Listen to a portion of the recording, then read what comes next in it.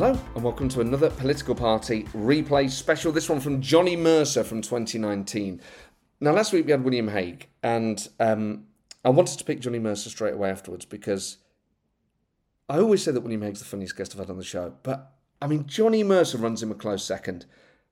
It's just so funny. There's a way that he tells stories that is so comedically perfect that even when it feels like you shouldn't laugh, you can't help yourself.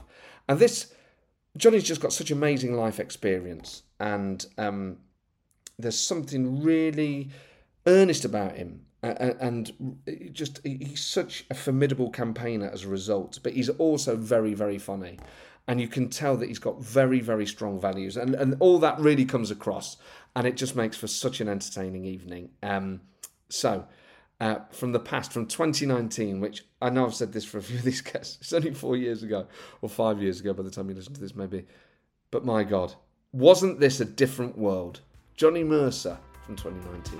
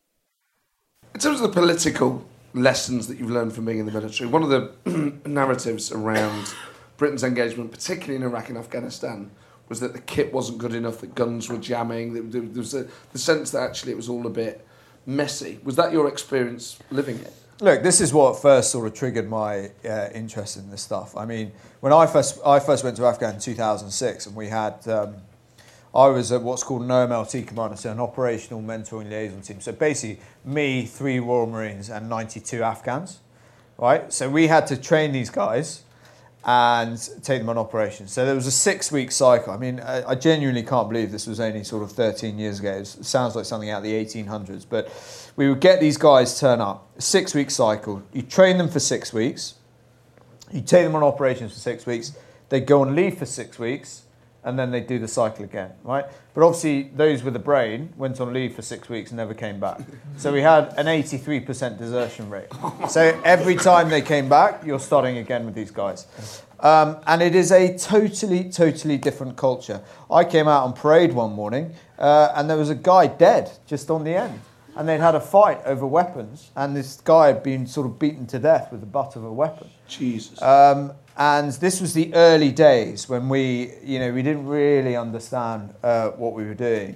Some extraordinary stories. The company commander, everyone was a bit sort of fishy around him, and I remember talking to the interpreter and saying, what's this guy's reputation? He'd been with the Northern Alliance, and he captured some people, and he just left them all to boil in one of those big metal ISO containers in the desert.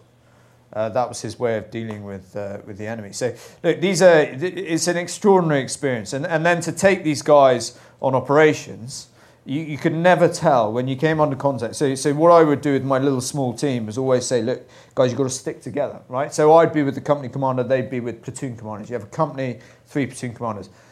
The Marines would be with the 3 platoon commanders, and so when you're operating over the ground, you're sometimes 200, 300 meters apart. I was like, guys, fuck that. You need to be, right, we need to all stick together, because you had no idea when the rounds started coming down. It was like the Olympics. These guys would fucking just go. And, and suddenly you're there, sort of pinned down, and it's just the 4 of you. And, I was lucky. On my first tour, I didn't really get up to much, but some of the stories, from my peers who were operating at the same base, absolutely extraordinary. Absolutely extraordinary, it was. We had to learn pretty fast. There were 1 or 2 Afghans who were fine, but it's just such a different culture. They prioritise different things. It's a really interesting country. I think it's a beautiful country with some beautiful people in it. But they have had generations of corruption and violence. And you can imagine the sort of population that inculcates. Have you been back at all? As a civvy? Yeah. No. No, I thought you might have gone with a select committee or an all-party group or something. I couldn't think of anything worse. I mean, I would... No.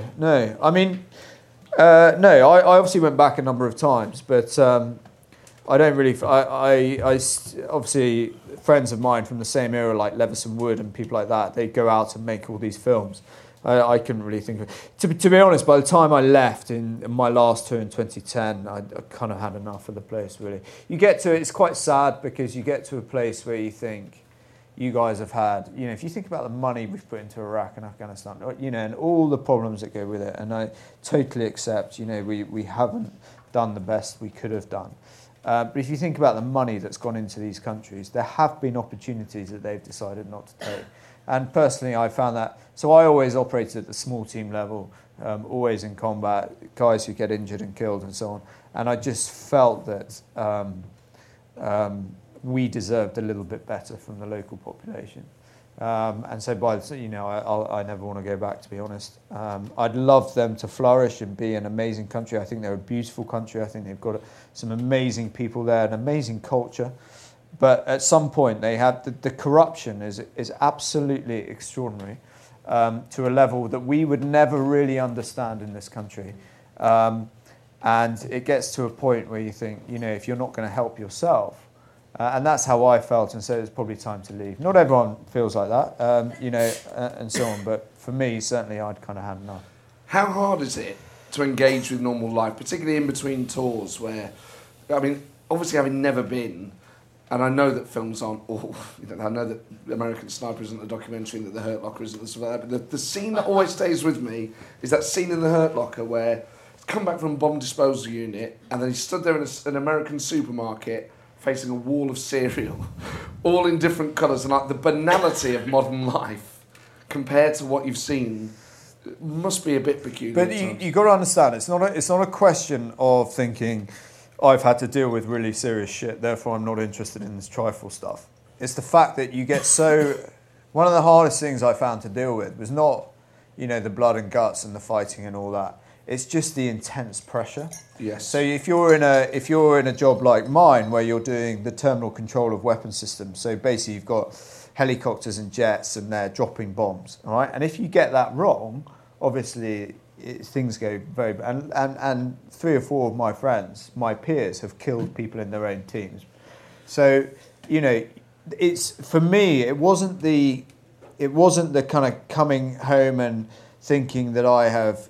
Thinking these things over and over again. It was just the pressure of having to deal with life or death decisions in combat, which is a totally different environment. Literally, people are getting shot and killed around you. It was just the kind of pressure of that I found quite difficult to readjust to. And that's where that comes from. You look at the cereal, that guy looks at the cereals and he's like, well, I've had to make decisions to whether or not I kill that kid. And now you're asking me which cereal I've got. I just can't be fucked. Just give me anything, right? And that's where that comes from. So I have a lot of empathy with that. But I think, look, the real world is not the army. It's not combat, and you have to readjust to it, and you have to be able to deal with it. Well, you seem to have readjusted remarkably well, and not just. I don't think my wife would agree with you at all. But in what way is that? Look, I got to a point where I think I loved the war. I loved the idea of going out, having an extremely sort of violent summer, coming home, spending most of my time drunk, and then going back out again. You become kind of addicted. It's really unhealthy. It's really destructive. But you get kind of hooked on it. You do, and it's not a good thing. I know that it's obviously a completely different arena, but is there something that politics gives you think, that replicates that?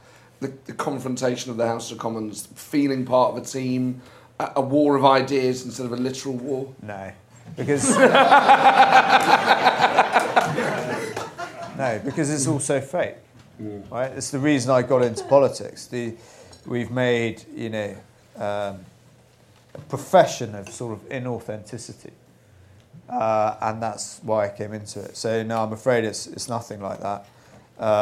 It's the House of Commons is I learn every day, and particularly at the moment. And what do you, in terms of what's happened in the last few weeks with 3 Conservative MPs leaving, Heidi Allen, Anna Soubry and Sarah Wollaston, you feel like the sort of guy that they'd be tapping up to go with them? I mean, is it something you? Yeah, I was. Might that still happen? No, because, look, I've got a lot of respect for these guys. You can't underestimate the moral courage it takes to step out of line and do that sort of thing. Whatever your beliefs, particularly in that environment. Being an MP is a really strange job because you're with a very strange cohort. I mean, who the fuck wants to be an MP, right? So, you're with a strange cohort. Everything you do is in the public domain, and everything is under the most intense scrutiny. And that brings about, if that bothers you, which it doesn't me, but it does some of my colleagues, if that bothers you, that's an immensely stressful environment. And they step out of that and they think, yes, I'm going to go and be an independent. And I have some respect for that. Personally, I think that, I think what's going on now is quite exciting because I think politics in this country has been too shit for too long. The reality is there are millions of people across this country who are really thirsty for change. And if you can meet that challenge inside one of the political parties, and you can drag that political party with you, kicking and screaming, you'll set the country on fire. This idea that my generation is not engaged in politics is absolute bullshit. They've never been more engaged. They comment on political posts. They're all on Facebook. They just don't like what they see, right? So you galvanise them together under a centre-right vision about being judged by how you look after the most vulnerable, everything around making the bottom 20% their lives better. Yes, being internationalist and low tax, sort of, about the individual and things like that. But people are thirsty for that at the moment. I found the rise of like Jeremy Corbyn absolutely extraordinary, and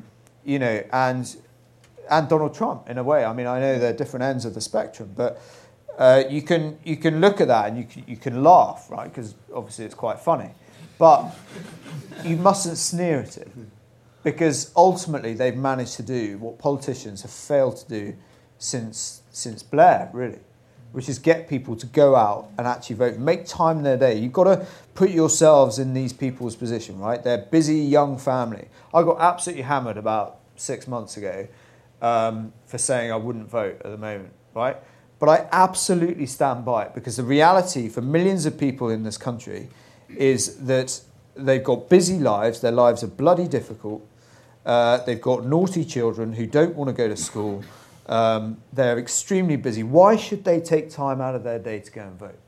And you don't give people something to vote for, they are simply not going to do it. And that's where you get these extremes, because the extreme sort of bunch will always vote.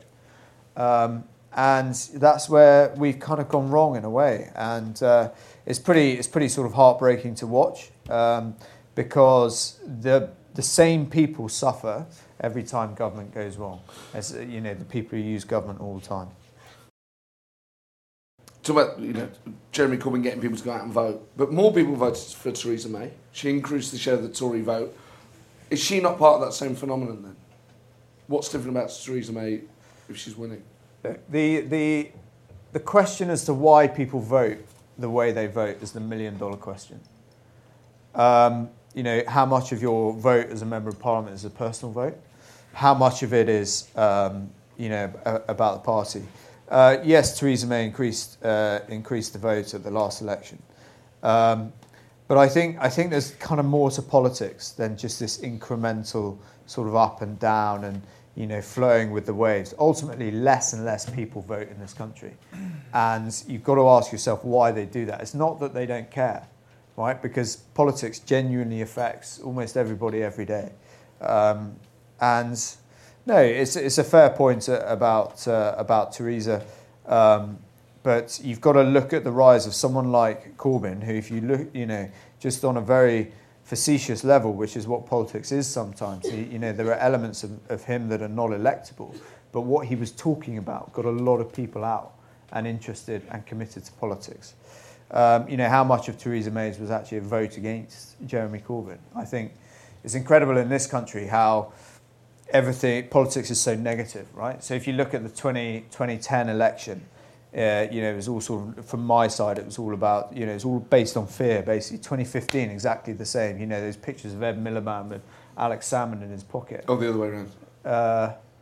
Was it? Yeah, it was Alex Salmond with Ed Miliband. Was it? Okay, they all look the same to me. 2017, don't vote for Jeremy Corbyn because he was in the IRA or whatever. The reality is, you knock on doors, right, and they'll go, okay, that sounds really bad, but Granny's operation's just been cancelled for the third time. So what are you actually going to do about it? And my rail link is shit. It literally just washed into the sea, which it did. What are you going to do about that? That really matters to me. And Jeremy Corbyn answered those questions and we didn't. How much of an ideological conservative are you? If there was a kind of Blair or something like that, let's say it came from the Labour Party or the Lib Dems or some other party, would that? It seems that would appeal to you more than what Theresa May is offering. The trouble is with being in a political party, I genuinely feel that the future of the of a modern Conservative Party is very different to where we have been, and in some places where we are at the moment. So, and that's just my personal view, and there are lots of different views, and I respect all of them. But I'm not I'd never voted before 2015, so I'm not, sort of dyed in the wool. But I think more people are like that. When I went door knocking in Plymouth, so the way I got elected, right, was they gave me this 1% chance. I was like, fuck, this is going to be hard, right? But what I did was I printed out my constituency on Google Maps and I marked up every single house, because I thought the worst thing is not going out and losing this election. The worst thing is not reaching people like me who just didn't feel like they had anything to vote for. So we marked up every single house, went out December 2014, I think it was that year, with my wife and kids, worked out how many houses we could knock on a day and transposed that back from May the 7th and worked out if we started on the 2nd of January, we'd get to every house in Plymouth.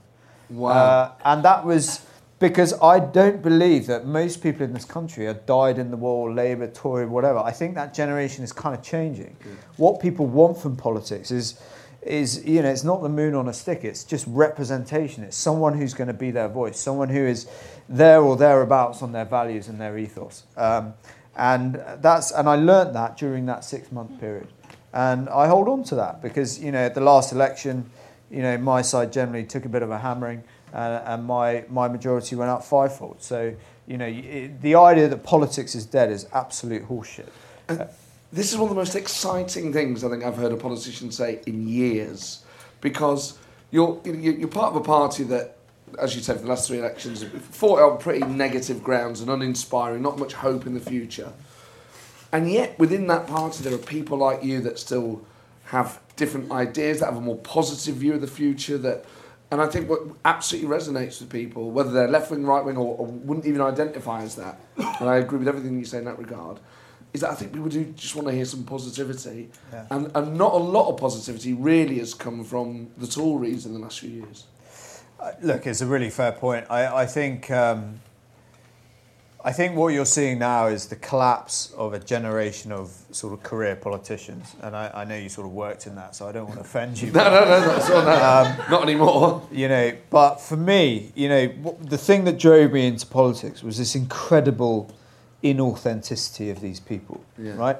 And how that felt, not only for me as a veteran, so I got into this because in 2012, more of our soldiers took their own lives. They killed themselves because they were killed in the conflict in 2012. Oh, and I was sick of the incredible displays of patriotism and our boys at the cenotaph versus what I actually saw through guys who'd left, through families who'd lost loved ones, through those who'd become injured, lost legs and arms and all sorts. And I remember the first Remembrance Sunday I came back in 2010. I couldn't go to Remembrance Day. I was like, you guys put on this great show, right? But the reality is you don't give a shit. And I just could not deal with it. That bow wave is now breaking of inauthenticity. And you've seen that with the Brexit vote. You've seen how in the election of Donald Trump. You've seen that in the election of Jeremy Corbyn. And I think it's massively exciting because that's ultimately what people want politics to be. They're not asking for the moon on a stick. They're not asking for some incredible solution that's going to solve every problem in their life. They just want to be represented properly in Westminster by a party that understands what it's like to be in their shoes. But all the things you list there, Trump, Corbyn and Brexit, aren't around the centre, which is where you are. So how do the people on the left of the Tory party like you, or the people on the right of the Labour Party, energise people in a way that Trump, Corbyn and Brexit has? So look, I was in Washington last week and this is the challenge. How have people like AOC, this new senator, Congress lady in America, and the thing they've had on their side, the insurgents, if you like, is that they're in opposition and you can promise stuff that can never be delivered, and that's exciting and that lights people up. The challenge we have is getting people excited about things like social justice, around things like mental health provision, around redefining the economy so that it actually works for the little person. And that's definitely tougher, but we've kind of lost the skill in politics, if you like, to kind of advocate for what we believe in. So to have this vision and then to really bring people with you.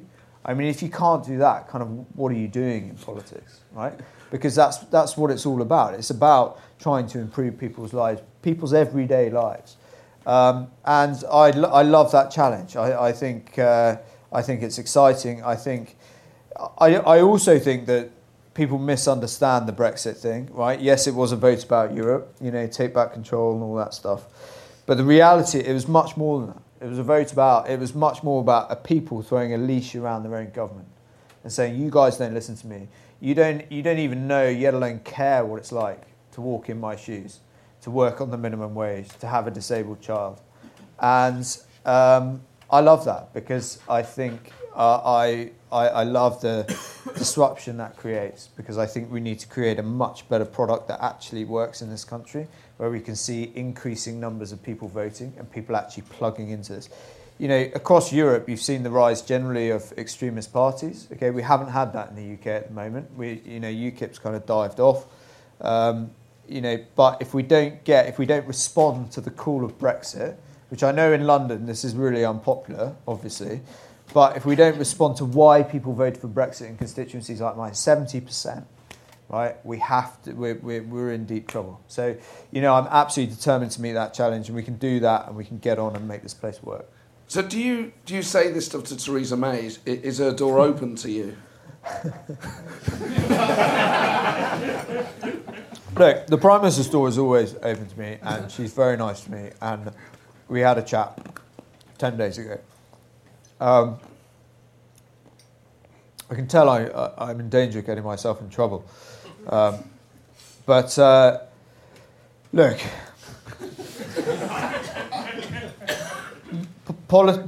politics is completely changing. And in my view, that generation of politicians are being overtaken by events. And the speed at which life is changing around social media, around politics, it's like a horse running away. And these guys are still in the stable. Now someone has to go and get that horse and sit on it and tame it and turn it into something we want it to be, right? That's either going to be the Conservative Party, but in a completely different guise, or it's going to be taken over by people with darker interests. And I think that's the challenge at the moment. You look at extremism in this country, people don't talk about extremism. You only have to look at a crowd that Tommy Robinson puts together. I mean, it's quite extraordinary. We don't meet that challenge, and we'll be in a pretty tough place. So, how did she respond? I thought this was supposed to be funny. Well, it was very funny at the start, but it can be. It's good to have a bit of both, a bit of ebb and flow. But I mean, how does she respond to that message? Does she say, "Look, you got me wrong. I'm not that sort of politician. I'm not being dictated by events"? Look, the trouble I have is that I'm pretty straightforward with everyone. So I sat down and said to her, I don't think I'm betraying any confidences, because I said to her, look, I'm going to say this to you because I said to everyone else about you and this administration. And just had a very honest conversation. Because this is, this whole politics thing, it's not actually about us, right? It's a vehicle for getting stuff done. And if we're not delivering in places like Plymouth where people really rely on government, what's the point? You may as well stay at home, right? I mean, my life up here, I've got to be honest, is pretty crap, right? So, I live in a fucking hotel. Right, I'm basically like Alan Partridge. I have my. I have. It's a travel tavern. I genuinely have my own plate. Is anyone written cock piss Mercer on the side of your car? Yes, but that was my daughter. Which I was slightly upset about. No, it's not good, but. My problem is that I view politics in a completely different way. For me, it's a vehicle to get things done, right? So I literally come up here and I put myself in the washing machine because I want to get things done. And then once I've done that, I'm back to Plymouth as fast as I can. But I'm afraid I'm not a big sort of someone who wants to leave their constituency, set up life up here. I don't have a flat up here. My family's not here. I think London is very, very different to the rest of the country. Not in a bad way, not in a good way, just very different. So for me, this place it's a vehicle. That's all it is. I go to schools and you hear little Sammy says, "Oh, I want to be an MP." I was like, "Don't be so fucking stupid."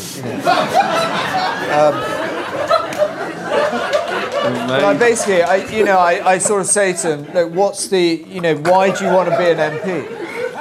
Wow. I don't actually swear at children. But I'm like, look, you totally misunderstand the point. Right? If you go through school thinking, I've got to get to Oxbridge, and you get to Oxbridge, you think, I've got to do PPE, and then I've got to get into the CCHQ and work in this department, or the Labour Party and working there, and then I've got to be an MP. I mean, that is for me, that is not politics. Yeah. Right? So I have a fundamentally different view of it, and that's how I get myself in so much trouble. But you live in a hotel at the moment. You did live on a boat when you first became an MP. Oh, that was tragic. that was genuinely in a contested field of bad ideas. That was right up there. So what it was I did not expect to win in 20. I don't think I've ever sort of told this story actually. I did not expect to win in 2015, obviously. And what we were going to do was go away with the children and homeschool them. We bought all the books to homeschool them and take them away down to the Mediterranean, get a bit of sun for a bit, and take this little boat that I'd sort of done a bit of work on. And then in 2015, I won. And I was like, fuck, what do I do with this boat? So I thought, here's a good idea. I'll drive it up to London and I'll live on it. So I drove it up to London and I stayed in South Dock. Basically, I went to... So when you're an MP, obviously, we're incredibly lucky. They pay for your accommodation, all this stuff. And I said, look, I don't want any accommodation. I'm going to use my boat. And they said, fine, but we'll pay for it for a year, and then and then we'll see what happens. But once you've entered into that, obviously you can't then get a hotel on a certain night or whatever. And what happened was I lived on this boat, and within about a month, everything was breaking. So like the toilet was fucked. The hot water just did not work. Oh man! And by December, like the whole of South Dock was covered in ice. Right, so I was literally like getting ill in this boat, and I couldn't move out because it had been paid for a year. So I just had to stag on in this boat, and it was monumentally unpleasant. The only way I got through it was by getting really drunk every night, so that I fell asleep. Literally, I would come back and drink whiskey to fall asleep, and then there was the Brexit referendum, and then I genuinely felt like scuttling it actually. But South Dock's an amazing place. I had this in my incredibly naive mind. I had this picture of, waking up in the morning, having a coffee by the water. Fucking November, they found a body in there.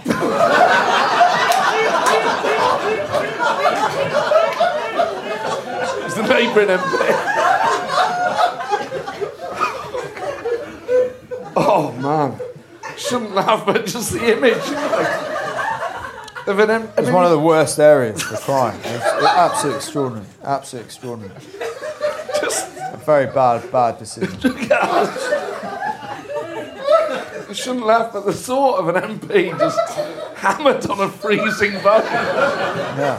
Oh man. Yeah, it was awful. It was genuinely awful. This guy, the guy who owned the harbour, he looked at me. He thought I was fucking mad. Right? It was bad. It was a really bad decision, and then I went back to the Partridge School and logged into a hotel, and I've been there ever since. I've got That's good. Yeah. That's better. Well, yeah, it's quite depressing. But is it the same hotel that you use every time? Same hotel, same room, same plate. Do they have a good breakfast there? Do you know what? Once you've stayed for a little while, you get points. You get loyalty points, and as you climb up the points ladder, you get breakfast in bed. No way. I'm serious. So someone knocks on the door in the morning, and I mean it's terrible, really. But they bring you breakfast in bed. So I find it really difficult to leave now. It's basically like a good officer's mess. So when you're living in the military, you live in this barrack room accommodation, and nothing works. I mean it's awful. There's the toilet's always blocked. Someone's always drunk. Something's been ruined from the night before. And nothing really works. In a hotel, it's basically like that, but everything does work. And someone. I feel terrible, I mean, someone comes in, makes your bed, and picks up your pants and all sorts. It's fine, it's not too bad, but it is genuinely sort of quite depressing. So I just try and work really hard in London, work till sort of 10 o'clock at night, get up 6 in the morning, go for a run, and just try and spend as little time there as I can, and get home as soon as I can. Oh man, you did. Before I open it up to questions, I should say as well that on a separate boat, you saved a fellow MP's life when you went. Was it around Cornwall? Well, I think the story's been slightly sort of irregular. What happened was, we were out on this infamous boat that I didn't scuttle. I thought there's no way the insurance company would pay out for like an axe through the bottom. So we went out in Cornwall, and I took him off the coast. Quite a rough day, and we pulled up in a bay about 250 metres offshore. And for some god unbeknown reason, I had no idea he couldn't swim. But I was like, cool, I'll see you at the beach. I just thought he could swim. He jumped in, and about 30 yards away, like when someone's properly drowning, they're not like splashing around going, oh, this is shit. They're like, it's what's called climbing the ladder, right? So they're trying to get out of the water. And I mean, he started. Anyway, what I thought was he had my wallet. So I thought, there's no way that wallet's going down.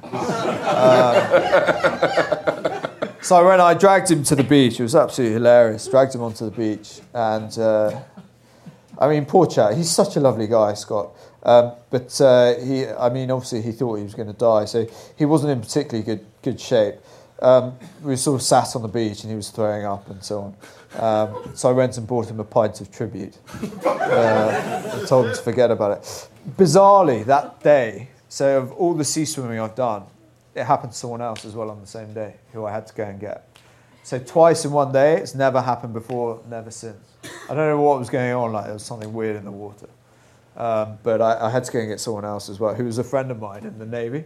Oh my God. Yeah, we went for dinner that evening with him and his wife, and he was so embarrassed that he wouldn't sit at the same table with us. So my wife and I were having dinner, and we were like, how are we going to repair this? I thought, I've got to make a joke of it. So I go over to his table with his wife, and I say, can you smell that? It smells like a hero to me. Fucking, he didn't speak to me for like 6 months.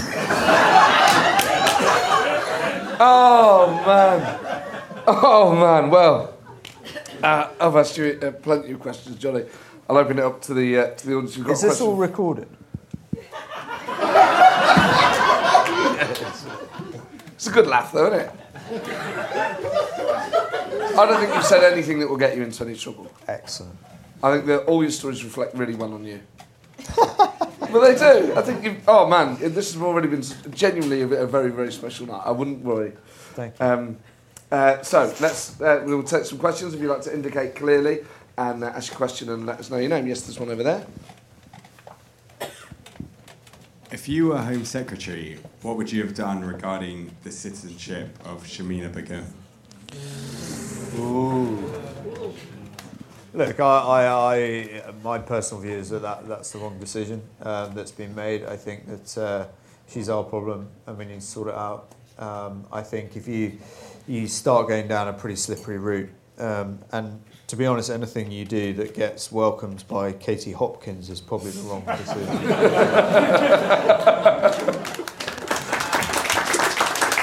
But you've not said what you would do. You said that you don't agree. What would you do? She's got to come. She gets come back. She gets prosecuted, and if she's committed a crime, we abide by the law of justice. And if there is evidence that holds her to account, which I'm sure, given her recent TV interviews, I wouldn't suggest she's got a great lawyer. She may be spending a bit of time contemplating what she's done, but she's also got a kid who's done nothing wrong, right? So, that's what a developed society does. It gets these things right. It doesn't just look at it and go with a broad brush approach. Okay. Are there any questions in this section of the room before I sort of move across? Yes. There's two right at the back, so we'll take them in order. How do you see the independent party panning out? How do you see the independent party panning out? Look, a lot of those guys in that party are friends of mine. I just think, interesting thing for me is like post-Brexit, what is their vision? What is the ambition for that? I think they've tapped into something which is people, want politics done in a different way around values and ethos and all that good stuff. But I genuinely sort of wish them all the best. I'm not sure if it's going to get much traction in communities like mine. Okay, there was another question in that part of the room as well. You spoke out about inauthentic politicians, and I suppose for some people the Conservative Party sort of embody that a little bit. Why the Conservative Party for you? I've got to be honest, I actually, taking a clear-eyed view of it, I think the split is about even on either side. There's some, they've made a profession of insincerity across the House of Commons. Why the Conservative Party for me? Do you know what? It came down to one thing actually in 2014, when you could leave the military in my city of Plymouth, and I had 2 children and a wife, and I could go on to £27,500 worth of state welfare. Average wage was £19,500. So I saw all my blokes going out the military, just thinking, fuck this, we're going on to benefits. And I just thought, you look at what work does, the single biggest factor that improves the life chances of our most deprived constituents and things like that is having a job. And I just fundamentally disagreed with it. Other people will take a different view, but that was my view. Okay. Holy shit. Someone's taking Sorry, a mate. very different He's definitely claiming when he shouldn't be. What's the telephone number? I've got no idea. Right, I think there was one down here. Hi. You described a very fragile state for serving individuals in the military transitioning out. So what additional support do you think needs to be put in place to help those very vulnerable individuals? Yeah. So look, the vast majority of people transition, have absolutely no problem whatsoever and go on to a different life and move on, and it's just a part of their history. The problem I've got is that the military charity set, there's 3,500 military charities in this country. It's the easiest thing to do to stand on a street corner, shake a tin for veterans, right? They've also, since 2010, had £970 million worth of money. And what has strategically changed for my lance corporals leaving, who get into work but 3 or 4 years down the line struggle? Where do they go? What do they look at? Can they access evidence-based care, or are they just going to go and sit in a field and smoke grass, trying to sort of solve their problems? I just think these guys deserve so much better when it comes to, they serve with professionalism, and I think the veterans care sector should be professionalised. They should expect to have evidence-based care, that they have a better than not chance of getting better. I think that these organisations should not spend 85% of their liable money on wages.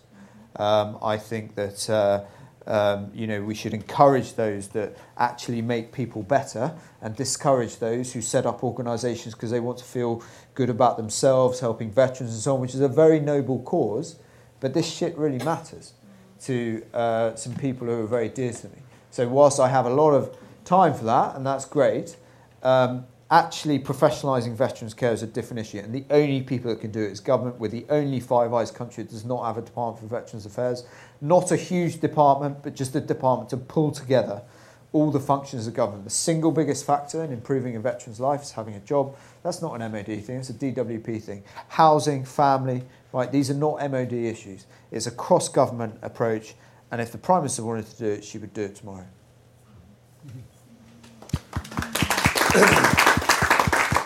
I think there was a gentleman there. And would anyone else like to ask a question? Oh, yes, well, let's take the lady behind first, and then the gentleman in front. I'm going to mention the dreaded B word. But with regards to the Brexit vote, with regards to the Brexit vote, you mentioned that obviously 70% of your constituency voted to leave. In terms of obviously many different reasons why people voted that way, but how big a part do you think misinformation had to play in that, and how big a part do you think it still has to play in that? This thing around misinformation, the only thing I would say to that, and I voted to remain, which is probably largely why people in Plymouth voted to leave. The only thing around misinformation that I would say, your next guest, George, is a friend of mine, right? If you remember during that election, okay, what he was massively criticised for was saying how shit life was going to be if you voted for Brexit. But still people voted for it. So whilst we can kind of look at that and think you guys are kind of thick and you don't get it, the reality is very different to that. They saw that, okay, but they still voted to leave. Now, why did they do that? Because they felt government didn't work for them. They felt life wasn't fair for them. They felt the establishment just didn't know what it was like, but more importantly, just didn't care what it was like to walk in their shoes. And that's the challenge we now face. I think about 10 or 15% of that vote was to do about Europe. The rest of it was to do about this country, about their relationship with London, about their relationship with the establishment, with government. You've got to remember, for a lot of people in this country, you know, for those of us who are lucky enough, we have nothing to do with the government, right? We don't use the doctors, we're not on social housing, we're not on state welfare. For a lot of people in this country, that is there every day. And if that stuff doesn't function, that is going to drive their sense of injustice that they feel. And that is why they vote for Brexit. So if we don't answer that call, I think the potential for sort of extremists and all the rest of it is quite significant. And unless people, in my position, are prepared to go out and get your hands dirty and genuinely fight for this centre ground, as hard as these guys are going to vote for their extremist bullshit, right? The only people who will suffer are those people who voted for Brexit. Okay, there was a fella in the front. Is there anyone on the balcony that would like to ask a question? Okay, I'll get the mic. You were subject to some criticism last year for appearing on Hunted. Yeah. I'm wondering what your Christmas card from Kay Burley said.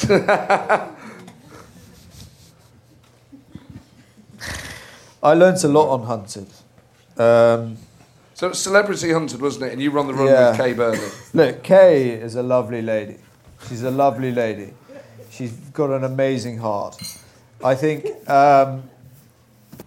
those pressure does different things to different people. The amount of colleagues I've found over the road in Westminster who have just, in my view, just lost their shit about Brexit. They go on TV and say something and you're like, holy fuck, did you actually say that? Okay? Pressure does strange things to people. Kay, I wouldn't say a bad word about her. She's a lovely lady, and at the end of the day, she gave up time. That programme raises £25 million for cancer, and it was a really good experience. I loved it because 2 weeks away from Westminster, no phone. I'm basically being an animal, for 2 weeks. Out of the shower, I used to go in the morning into the sea, have a shower, use a loo. It was amazing, and so I absolutely loved it. And I'd do it again in a heartbeat, but I don't think they'd have me back. So the last question of the night, and therefore the best. Here we go. No pressure. It's a two-part question. What would you like your personal legacy to be, and what would you like your political legacy to be?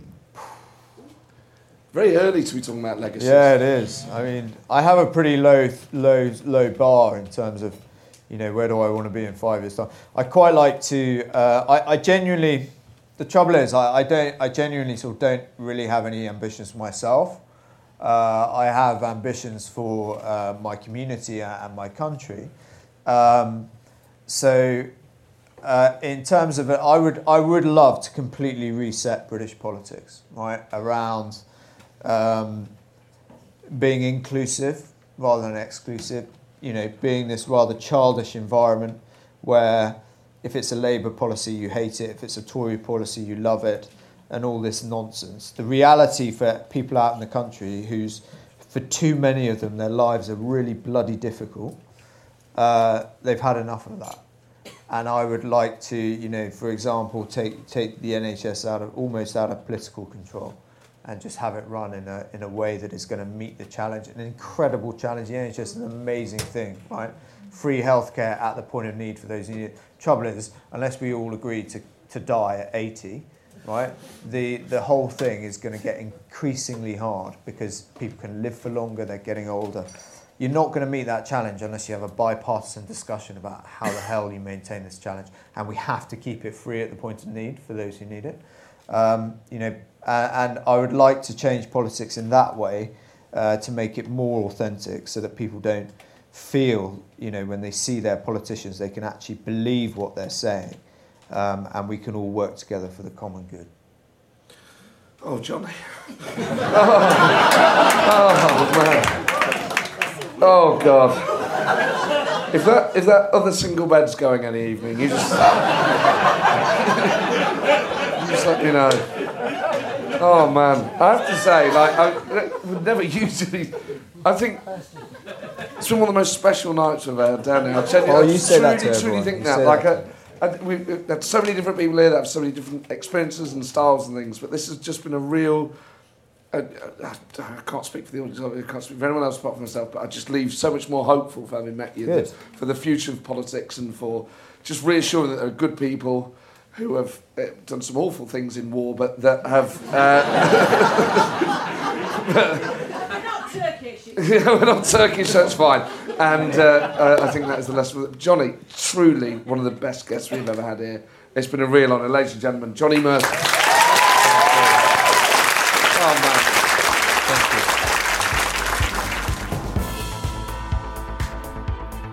you. I mean, the story of him living on that boat is still absolutely chilling, and I still feel bad for laughing. But what a storyteller, what a personality, Johnny Mercer from 2019. So thank you for downloading another Political Party replay special. I will be back next week. Please leave a 5-star written review, and, see you in 7 days. Ta-ra!